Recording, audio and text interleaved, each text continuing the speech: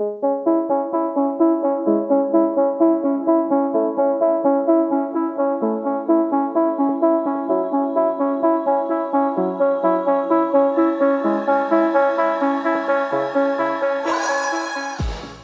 and welcome to the Blackout Podcast, where I get to talk to amazing people who do amazing things. And today I have Yasmine Wasfy, the founder of Orange Mariage, and just a pretty awesome designer. Fashionista, actually, that's what I like to say. Thanks for coming to the podcast today. Thank you for inviting me. Thank you. Okay, so before we get into your label and stuff, where did the love for fashion come from?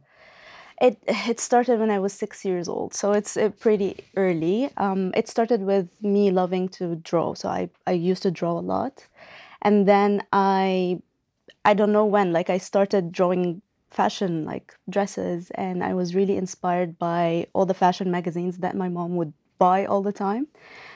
So yeah, it started from there, really drawing all the time. So, like drawing, did you picture actually making them, or you just love drawing them? I mainly loved drawing them. When I grew up, like when I was around 10 years old, I started having like folding scarves and trying to, like form a shape with them and wear them. Oh! So it started like that. So, and it developed, but growing up, like when I was in high school, I kind of left it. Why? Kept drawing. It was school pressure. I was also a professional tennis player, so I we can't just get past there. Like, yeah. So before we go back to the fashion, let's talk about tennis. What's the story there? I started tennis when I was 7 years old. Oh, so everything about you is Everything very, very early, very early. And actually before that, I started swimming and I didn't love it. Why didn't you? It wasn't for me. I don't know. I didn't love swimming. Okay. I love swimming, but not as a sport. So I started tennis, fell in love with it. I kept playing, and then I joined the national team in Egypt. And I had a very, very serious training almost every day. So that's insane. Like, okay, what do you love about tennis first? it's a very first of all, I love solo games, like one-on-one, and then it requires a lot of focus and style. It's a very elegant game as well. Like you have to have your own style, and yes, you have to be very stylish when you play, but also very intelligent. Like you have to focus and know and prepare your next move. So I think I love that about tennis. Okay, so I mean, obviously there is, professionalism and training involved. But when you watch it, it's just people just hitting the thing back and forth. I know. What would your training involve? What would be the things you'd have to do to be able to make it look so easy? Of course, a lot of fitness, first of all. Oh my God, yes, because you're just running up and down. That's a huge part of it. A lot of fitness, especially, for your arms. But it's also very strategic, I would say. Like you learn strategy with your trainer all the time. Like when is it a good move to just play it slow, or when is it better to actually have a more tough forehand? And it's very strategic. That's what I love about tennis. And then style and technique, of course, that's also part of your training. So it's like these three. Tennis is also like with all the tennis players, there's some fashion involved. Did you ever, was there ever a kind of cross for you? That was also another thing that attracted me to tennis. I'd love to, pick my dresses and pick a different one for the competition, and also always, be in style. It's... What was your question again? Yeah, was that also something that attracted you to Yes, it really did. It really did. And at some point when I was at school, it came again to my mind. I was like, should I have a sports line for tennis players? It seemed like a good idea. Yeah. But then I went to the couture direction, which is a totally different one. Yeah. Classy. More high end. Yeah. Okay, so you're doing all the training and you're playing and playing. Why did you decide to join the national team? Like, that's a lot of work. It is a lot of work. Unfortunately, I did not stay a long time in the national team because I immigrated to Canada then. Right. And also I had an injury in my arm, and it's still injured. So I wouldn't be from multiple injuries that weren't really well taken care of. And then so I wasn't able to play professionally anymore anyways. Oh my God. But Do you miss it? It was mainly my trainer's push. Like, he thought I'm really good to be in the national team, and then he just, you should do your license. And he was. Do you miss it though? I still play, but lightly, of course. But I do miss my training. I miss my tennis routine, like having a training every day. You did high school in Egypt and then came to Canada for... Right after high school, like I did my landing in the last year of high school after the exams, So you just finished high school, boom, Canada. Yeah. What was the reason behind your move? To Canada? So we immigrated as a family. Like we did our application as a family years before my high school, and to the point that we forgot about it. And then I always knew I wanted to study fine arts, and especially fashion. I actually went to Dubai before coming here. To where? To Dubai. Yeah. Wait, so, okay, see, you know what? We are just going around. But let's talk about Dubai, because that's one country I want to go to. Does it really look like what it looks in the, like, is it really like that? It's actually better. It's very fancy. It's, really? But also you can, I think it's also, in the media, it's always pictured as if it's only fancy and you only have to look a certain way to fit in. But I don't find it like that. I find like you really can do whatever you want. You don't have to be very, like, I know it's a pressure on people, but and usually if you chose to live in Dubai and you love the Dubai lifestyle, you'd be a person who automatically love to dress up and into fashion. Yeah. But no, it's way. There are many other things that you can do in Dubai. Like you can have a walk in winter, of course. Right. And there are many other simpler places that are also beautiful. So it's not like you need to be a diva. No, there is this TV. There's this show on Netflix. I don't know if you know it, but it's called Dubai Bling. No. I think it's Dubai Bling. Yeah, I heard about it. These people, like, they have, like, what? Is this real human beings? Anyway. There are also these people in Dubai. Okay, how long were you in Dubai for? So it was mainly, I was going every 6 months. I had like a PR there because my dad had a business there, and so I would go to keep my PR there, and also because my mom loved shopping there, and I was still young. I would go with my family, and then I would always go back to Egypt. But then when I wanted to pick a fashion school, I read about SMOD. It's a French fashion school in Dubai. And I was really attracted to it. So I went there and I applied. I met the advisor, did my portfolio for them, got accepted. But then at the same time, our acceptance for immigration to Canada came. Right. And I was like, oh, should I start looking for universities in Canada, or do I want to go to Dubai? I loved SMOD, like I loved the school, but I felt that I wanted something that's more fine arts focused, like not only fashion, but more textiles, like a little bit of art history. Like I wanted to immerse myself into the art world, to be more inspired. I felt that this makes you a stronger designer. Right. And then SMOD did not really have that. It was very fashion focused, very, I would say, commercial, like exactly what to do to be a successful business owner in the fashion world, which is great. But I felt like it can be an addition to my studies, not the main thing. You know what I mean?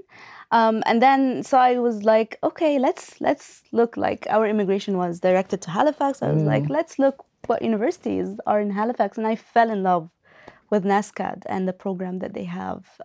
It's very rich. So I was like, I'm going to Canada. Whoever, And so I guess, I know you see it's rich, but rich in what way? What did you love about NASCAR? It's very, so first of all, the first year is foundation year. You learn a little bit about every art department, not only one thing, but a little bit of everything. So you really have an understanding of color composition, you have an understanding about negative space and how to work with that. Also painting, drawing, everything, photography. So you have an artistic foundation that leads you to be a better designer. So art history. So we had an amazing foundation course that's called Introduction to Visual Culture, and it's really culture and history and how people think, how people view things. So it was very, very rich, and I loved it, and it really inspired me. I even got a minor in art history after that because I really loved it. So that means whenever you go to places, you have to check out the museums and stuff. Whenever you visit any place, you'll be like, I need to check out the museum. Oh, for sure. Yeah. I'm a museum girl. Like Right. even if a friend's trip and they are not interested in museums, I'm go gonna alone. go. I'm going alone. I'm going. Yeah, thankfully my mom is also an artist and she's a jewelry designer and she loves that. So whenever I have like a trip with her, it's the best. Because you're gonna check things out. So you finished our foundation year and then it's straight to fashion, or? Yeah, so then you pick your department, and then if you have good scores, you are allowed to pick your department. And yeah, I picked textiles and fashion, and also that's another thing. So at NASCAD, it's not a fashion department only; it's textiles and fashion. So you have introduction to weaving techniques, printing, dyeing. You get to make your own fabric, and then introduce that to fashion. To your fashion collection, which is how I got Ange Mariage's idea, actually. Well, let's just jump into that. So how did the idea come about? So my graduation project was about hand painting on silk, and I developed a technique. Why would you do this? Like, isn't silk supposed to be like, Yeah, there's a technique that actually makes it very see-through, very transparent, but also painted. Like oh my god, that looks like a lot of work, though. It is a lot of work, and actually, they were like my professor even was very. She was like, you need to be cautious about that. You will burn the silk, or maybe you. And then so I developed a technique with heat press that actually allowed me to do that. It's like digital printing, but it's done by hand, and also allows me to have my free hand style on the fabric, which is actually this dress has the upper part tool all made that way. Yeah. So yeah, it's so detailed too. So how did you? I guess okay, it's your final project. You decide to make this thing. Where did the idea come from? How did you figure out that this is what? I guess the best way to go to do it. Like bridal, you mean? Like no, like the silk design thing. I don't know. I've always loved couture. And I've always, a huge part of me loves luxury and quality. And Dubai. And also, my mom has a great sense of fashion. I grew up with her, very fine pieces. And yeah, it's like, I think my parents hugely influenced that. Both are into fashion and style and quality. Mm-hmm. So I grew up with, things with quality around me. Right. So I love quality. And so that's why I took the silk and luxury, route, because I wanted to present something that's really handmade, ethically made, but also it's made with love. You put your heart into it. So it's not something that's mass produced. Right. It's very handmade, and I felt that bridal is amazing for that, because when you work with I worked as a bridal consultant. Before with David's Bridal. During while you were in school, or after that. Okay. And then I got to meet a lot of brides and have chats with them, know their stories, and know what they really are looking for in a dress. Mm-hmm. And so I got to collect information about what does a bride look in a dress, and how her dream gown, how she wishes that it's made. So yeah, I think it was like many experiences on top of each other that made me come up with, I want to go this way. How did that final project come out? The graduation one? Mm-hmm. It was amazing, and it was on the runway in the NASCAD Fashion Gala, and it was really, really well received. And my professor was really proud of me, and I was really proud of myself because it was a lot of work, a lot of tears. Cheers. Yeah, and I also I'm not a big fan of sewing myself. Okay. Like I sew and I do draping and everything, but it's wait. the What is technical draping? part. What is draping? So draping is when a designer starts the design on a mannequin with fabric. So you draw your design, but also you drape it on the mannequin before you transform it into pattern. Wow. Yeah, there are different techniques. Yeah, my technique is very freestyle. Like my studio is always messy, and I have, pieces of fabric everywhere because I like to cut on the mannequin, and it actually helps me come up with the final design even more than when I draw it. Because it helps me add to the drawing. When you work with the fabric in your hand, it's something that you need to touch and feel. So yeah. It's a part of the design process. The name, what's the story there? Ange Mariage. So I wanted my designs to be simple, very high simple? quality. I don't think this is simple. Come on. Well, simple in the sense of it's very elegant, it's very different and unique, but also not like a huge train. Right. Nothing very heavy, not a lot of boning, Okay, what is that? It's like when you have like the bones in the dress to hold it in place, and then the bride is just, she can't move or take a breath. I saw that when I worked as a bridal consultant, and I've always had this comment, I wish it was lighter. I wish the material was not itchy. I wish it was shorter. I wish they had a second look that is shorter and lighter. So you can take the other one off. Or most people, especially after COVID, they have like a very small weddings and small receptions. So she doesn't want to walk with a 3-meter train dress and nothing. So I wish they would come to me as a stylist and tell me, I wish you guys had like a shorter dress that is very unique, but short, and there wasn't a huge collection of that usually in commercial bridal places. So I was like, that all gave me ideas. So I wanted to offer all of that, but with quality. And also it needed, for me, I wanted my designs to look angelic and very, soft, very feminine. So yeah, I think that's how I got the name. Ange Mariage. And now that's French, right? That's French, yeah. My school in Egypt was French, and I grew up speaking French with my teachers. Were most of them French. It was a Catholic school. All the sisters were the nuns there were French, coming from France.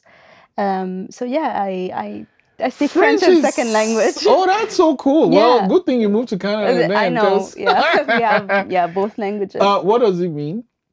What? Ange Mariage? Ange Mariage is like angelic wedding, angelic marriage. It's, yeah. Yeah, well, wedding of an angel. Makes sense, totally. Yeah. So you said you worked as a bridal consultant. What would that position involve? So brides would book with the store I worked in to come in and then work with a stylist. I was one of them to style a head-to-toe look. I would take her measurement, see her body shape, what suits her, what doesn't suit her, and also take a theme, like her wedding theme. What is she looking for? And then have good knowledge of the brands that we offer in our department store to see like, your wedding theme would fit in this brand or that brand, or your body type is better with A-line or mermaid, and then we'd go from there to pick the dress. So basically you're there to make them look good. Yeah, say yes to the dress. Right. Exactly. I was the woman wearing black. Right. I was that woman. So you were doing this. Was it always your plan to start your label? Yeah. Always, okay. It was always my plan. I started university with the aim to start my label one day. I knew I wanted to be an entrepreneur and have my own label, work on my own designs. So it was the plan. Why? I think when you're an artist, you want to work on your arts, you know. I think it would be. I never worked as a fashion designer for another brand. But I think when you work for another brand, you have to stick with the head designers or the owner's vision, and then it's more of a job than it is That creating your versus I'm making my stuff. exactly. Totally makes sense. I It's totally it's get it's it. the hard way though, because you starting, you're broke, you need another full-time job, to finance your collection, which is something I still do. Like, I launched in November, and it was a struggle to launch that, especially in couture, because it's expensive, right? It needs very high quality materials, good embroiderers, good pattern sewers working with you, people who are very skilled. So it's a lot of financial burden. Yeah, no, that's what I was Yeah. thinking. Because it's easier to just show up, boom, do your thing, get your check, and then every 2 weeks it's I done. know, yeah. Versus now, you're like everything is on you. Like everything is on you. Everything, literally, yeah. Talking about that, I guess you have to work with a team. How do you choose the people that work with you on Ange Mariage? That was the hardest part, especially here in Halifax. Like, the options weren't a lot. Wait, you didn't have classmates and stuff? I did, yeah, but again, like, most of them they went and did their own labels, Oh, or right. moved out of Halifax. Most of them were out of the province, Oh, they just anyways. came Yeah, to. yeah. So it was different directions. Many of them did not do couture, like fast fashion, or what I mean, like, it's casual looks or stuff. So it's yeah, it was to find people who are very skilled in the couture world. It was very tough, And but then expensive? and expensive. And expensive. So yeah, when I worked as a bridal consultant, I got many connections in that field, and we had a whole alteration team. So I started, checking with people if they'd like to work with me on something very different as freelancers. And yeah, so it came from there. And I was really blessed with people who are very skilled and very good at what they do. So Okay. we're a great team. A small team, but a great team. So, like your November, what did you call it? Like the thing you didn't. The launching. The launch in Yeah. November. Yeah. How much prep work goes into that? What would that involve? Since I'm still starting, I decided to have ready-to-wear collections that are What available is online. Ready-to-wear collections are like more reduced than custom collections in couture. So in the couture world, if, say, I have a bride and her wedding soon, and she wants a customized gown, so she has to book an appointment with me, and then we discuss what she wants, and then start making a dress only for her. But the ready-to-wear collection is, you just have a theme, an idea, and then you have a ready-to-wear range of dresses. My collections are small, niche collections, so 6-7 dresses maximum, inspired by a specific theme. So my first one, which is this dress is from, it was lovebirds, and it was inspired by lovebirds and the bonding between them. So it was 6 dresses, and I was like, okay, I'm gonna start with a mini collection, test the market, test my ideas, the production and everything, and then go from there. So I started with lovebirds, and then now I'm preparing another collection. When will that one be ready? Well, it should be ready in August. Okay. Yes, before Okay. going to Vancouver Fashion Week. So fall. Yeah. For the November one, was that launched at a fashion week, or you just did like It was just my launching, and then I presented this collection at the Atlantic Bridal Week, and it was really, really good. It's a huge event. It took place in the convention center, and it was the first show of Ange Mariage. It was most of the brands there. They are big labels, or labels that have been in the Atlantic Fashion Week wedding week for a long time. So for me, it was the first time. So it was a lot of pressure. Actually, my booth was right next to David's Bridal. Oh, did you see people used to work with them? Yeah, and also it's like they've been in the industry for forever. And I was like, oh my God, okay, okay. But also it made me see the strength that I have, and also like how different my stuff can be, and they also have their customers, and it was great. So yeah, no, it was amazing. No, couture is hard. And then so you had the theme Lovebirds. So from having that theme Lovebirds to the launch, what happens in between?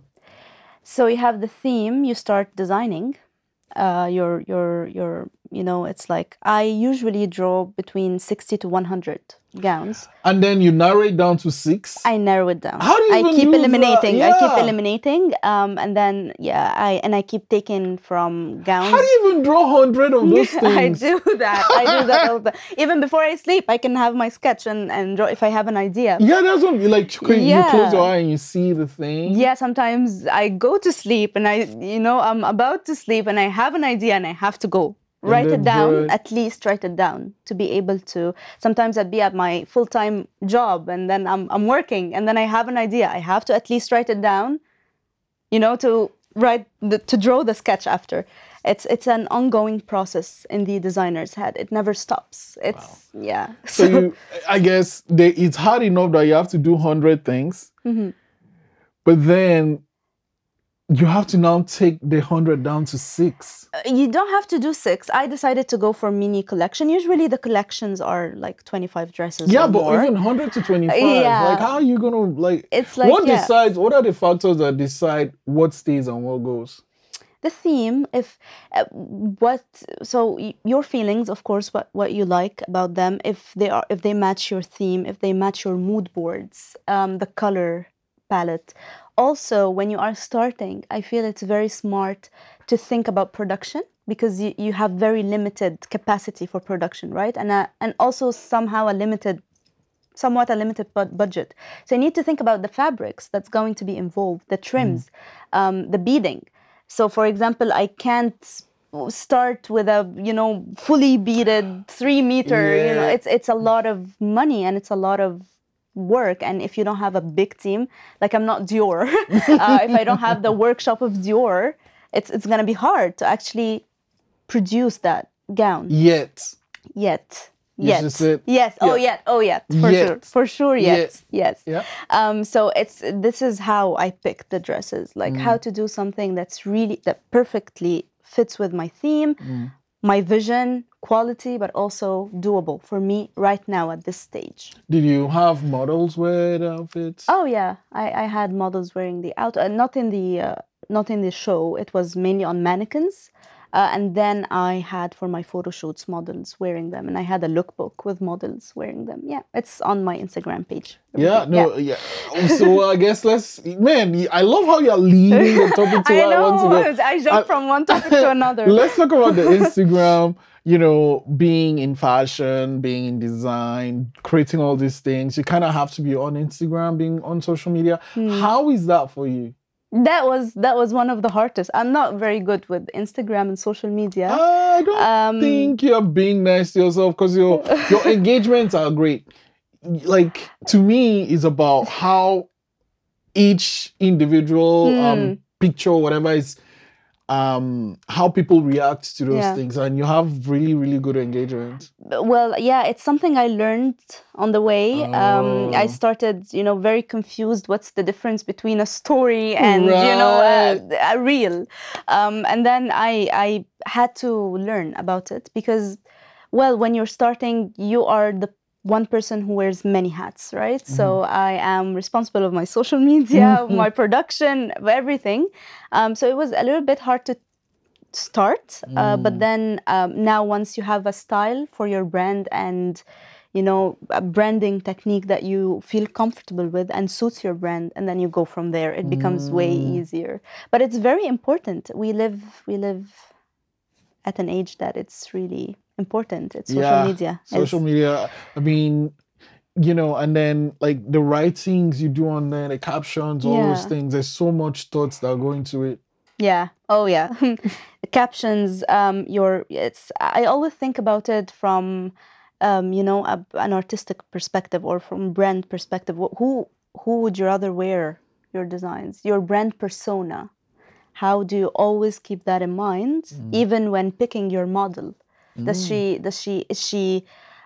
fit with your brand persona? Does she have that, in French they call it the allure. It's like, does she have that, air to her? Wearing that specific design, does it suit her? You always think about your brand's persona, and you make sure you have that in your on your page and on your website, because this is your image. This is how a bride will decide, oh, this brand really fits me, suits me, you know, it suits what I have in mind for my wedding. So it's different approaches, I guess. Yeah. Wow. Yeah. It's a lot of work. Okay, so now yeah. you're preparing for Vancouver Fashion Week. Yeah. What's the, I guess, process and the work you're doing to get ready for that? So they actually contacted me right after I launched, which is pretty early in my career. And they were like, we love your designs. We want them on our runway. Holy shit. They wanted on the runway, like the one that is past. And I wasn't ready because they wanted more than 12 dresses or 12 dresses at least. Holy shit. And I have like mini collections. Right. And I was like, okay, I'm not ready now. They were like, are you ready for the fall in October? For spring, summer for the next 2024, because fashion seasons are ahead. I was like, I can do that. And I was like, I had no idea. How am I going to have the other 6 dresses or, you know, continue production? Like, I still don't have. And I was like, okay, should I continue with Lovebirds? And I was like, well, let's have another mini collection and then make it a debut collection, like a debut collection for my brand on the runway of Vancouver Fashion Week, because it's a huge runway and it's really, really, I mean, it's big, really big, good. And they reached out to you. They reached out to me. How did that feel though? How did I feel? Yeah, them reaching out to you. I was very happy, and you know the happy and nervous and mixed feelings and don't know what to do and how am I gonna even but of course, overwhelmed, I guess, is the word. But overwhelmed, but happy and very, you know, I felt very accomplished. Yeah. Wow, man, this is awesome. I'm having a wonderful time chatting with you. And I mean, I know you have a lot of things to do to get ready for Vancouver. But I was thinking, I'm gonna let you go with this question though. You've had this passion since you were a kid. Yeah. Falling apart. Even when it's difficult, you're still on this path. What are some things you do that keeps you doing this? Apart from that, you love it and, you know, it feels good. But what are the things you do or you have to do to keep doing what you're doing? Sometimes it can be a lot and it can be overwhelming. So you need to be always spiritually connected. I think I work a lot on my spirituality and on my meditations and grounding myself and having always at least 3 hours for myself a day, just for myself. Having a routine that includes that and includes you working on grounding yourself, taking a deep breath and stay connected is very important to keep going, because if you kept going without any spiritual breaks, you'd be it's a burnout. It's very unhealthy. It can consume you, and I did not want my business to consume me. I always promised myself to just keep being spiritually connected and having time for myself, going for a walk every day, having time with my family and having, my priorities for myself. So I think that's what keeps me going and keeps my work being, keeps me being passionate about my work instead of just starting to hate it because of how much stressful it is and start to, do that. Yeah. So I think, it's focusing on your own spirituality and staying connected and grounded is very important. Wow. Yasmine, thanks for sharing your beautiful work. And thank you for coming to the podcast today. Thank you. Thank you for having me. Really enjoyed it.